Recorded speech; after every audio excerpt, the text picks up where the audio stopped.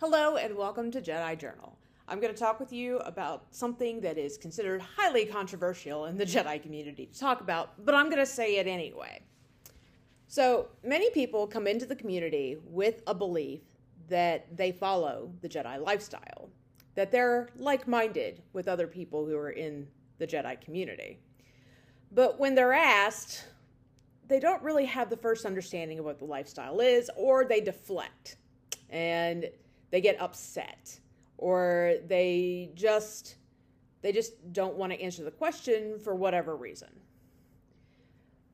But I'm going to use a couple of analogies here to kind of bring this to a understanding of where I'm coming from on this. Because we use all kinds of analogies. Some of them are appropriate and some of them don't really work. The ones I'm going to draw from are religious, Christianity, and Buddhism. So just bear with me. There is a point here. When you think of someone who is Christian, what makes them a Christian? According to Christian theology, you will know them by their fruits. That's said by Paul, Christ, or Peter. I'm not sure which one.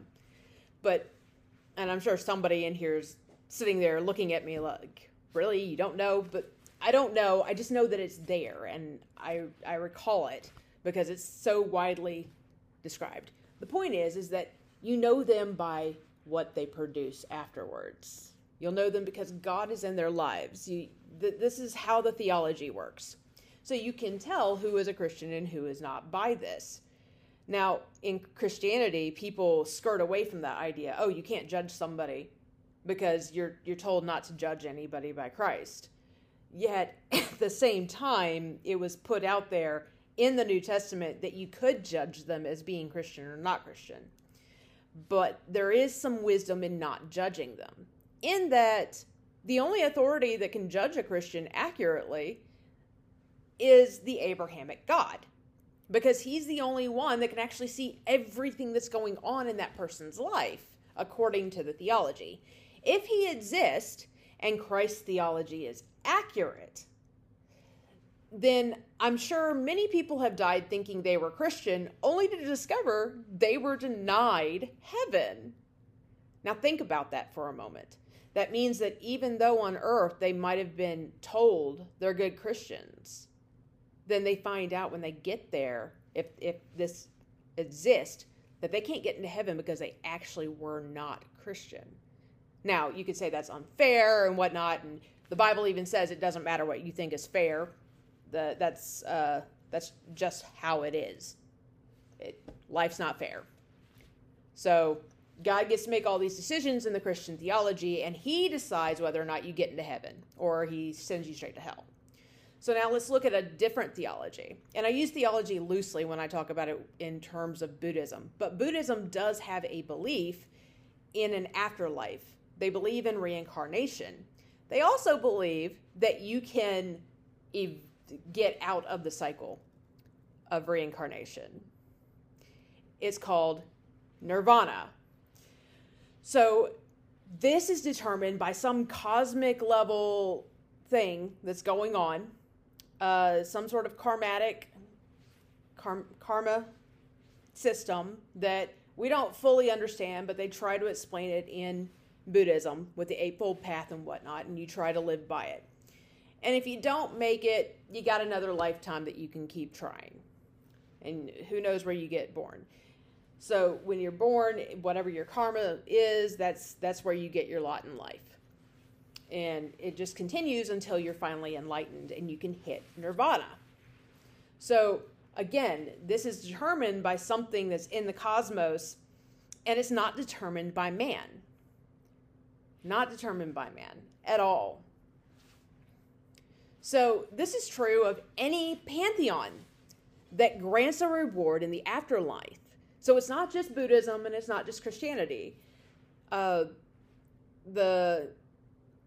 Egypt had it in their theology, and it was tied to certain things. So you had to do certain things in life in order to get there. And then if you didn't if you didn't get your rites done properly, then you were just going to go to hell. even in Greek mythology, where most people just think of the hell that is there, there's actually the Elysian fields that you have to be extraordinarily good to get into. And that's their version of heaven. So there's a reward. If there is a reward at the end of it, then obviously it's something that's at the cosmic level, or the divine level, maybe is a better way for me to describe that determines whether or not you are of that system accurately. It's not by man. But see, here's the thing.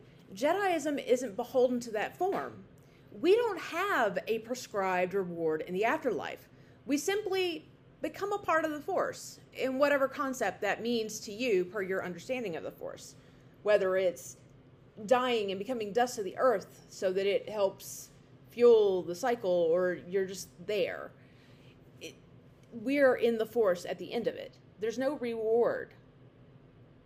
No reward. So you don't really know if you got it right or wrong. Now, you could go with what the theology in Star Wars says, but we're not in Star Wars. We're in the real world, and Jediism as a real world system does not have that, which honestly, in my opinion, actually gives us a leg up from Christianity and Buddhism and any other theology that has a reward in the afterlife, because all we have for certain is what we have in this life and what we can help build beyond us. It's not about the reward we are given, but rather the reward we are giving to the world for allowing us to live in it. So, it's us giving back.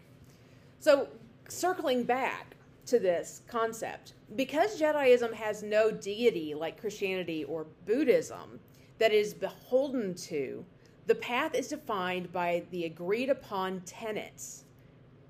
The agreed upon tenets in the Jedi community that has been around for 26 years now.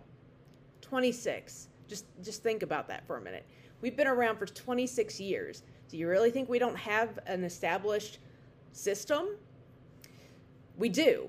We've been building it for 26 years. Now, okay, I will give you the benefit of the doubt here. What if you count the Force as a deity? Well, here's something that I'm going to put in there for that thought.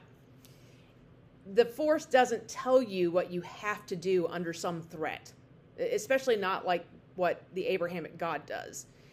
Rather, you choose for yourself to follow it or not, and it's not going to get upset with you because you're not. So now we come back to what started this whole thing. People say, I come here to the Jedi community to be with like-minded people. But really, if you're one of those people that are saying that, are you certain that the Jedi, that Jediism, followers of Jediism and the Jedi path, Jedi realism, pragmatic Jedi, whatever is there that we have had established, those are the three major categories that's been established for a long time. Are you sure that we're actually of like mind to you? Or do you want us to be that because you watched the films or you read the books and you assume that you understand who we are? Listen, until a person digs into the community's material, it doesn't matter if it's Christianity or Jediism or Buddhism. You're really only assuming that you hold the same values as the people that you are trying to compare yourself to. But if you don't know, you have no idea if you are actually following the path that you want to be on. And if you want to know why it's important for you to know what that path is, it's not just because you are allowing yourself to be alongside peers that may not hold the same values you have.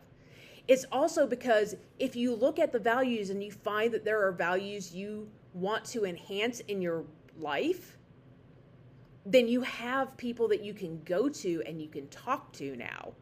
Maybe you really want to be that Jedi that's out there fighting the good fight to make sure that the world is a better place. Well, the Jedi community has a way to help you do that. But if you just think, oh, we're all like-minded, you're not going to see the potential that you can grow from by having access to that material that we've built already, and we can further build together. Thank you for joining me, and I hope that this episode of Jedi Journal has helped you somewhat awaken the Jedi Knight within.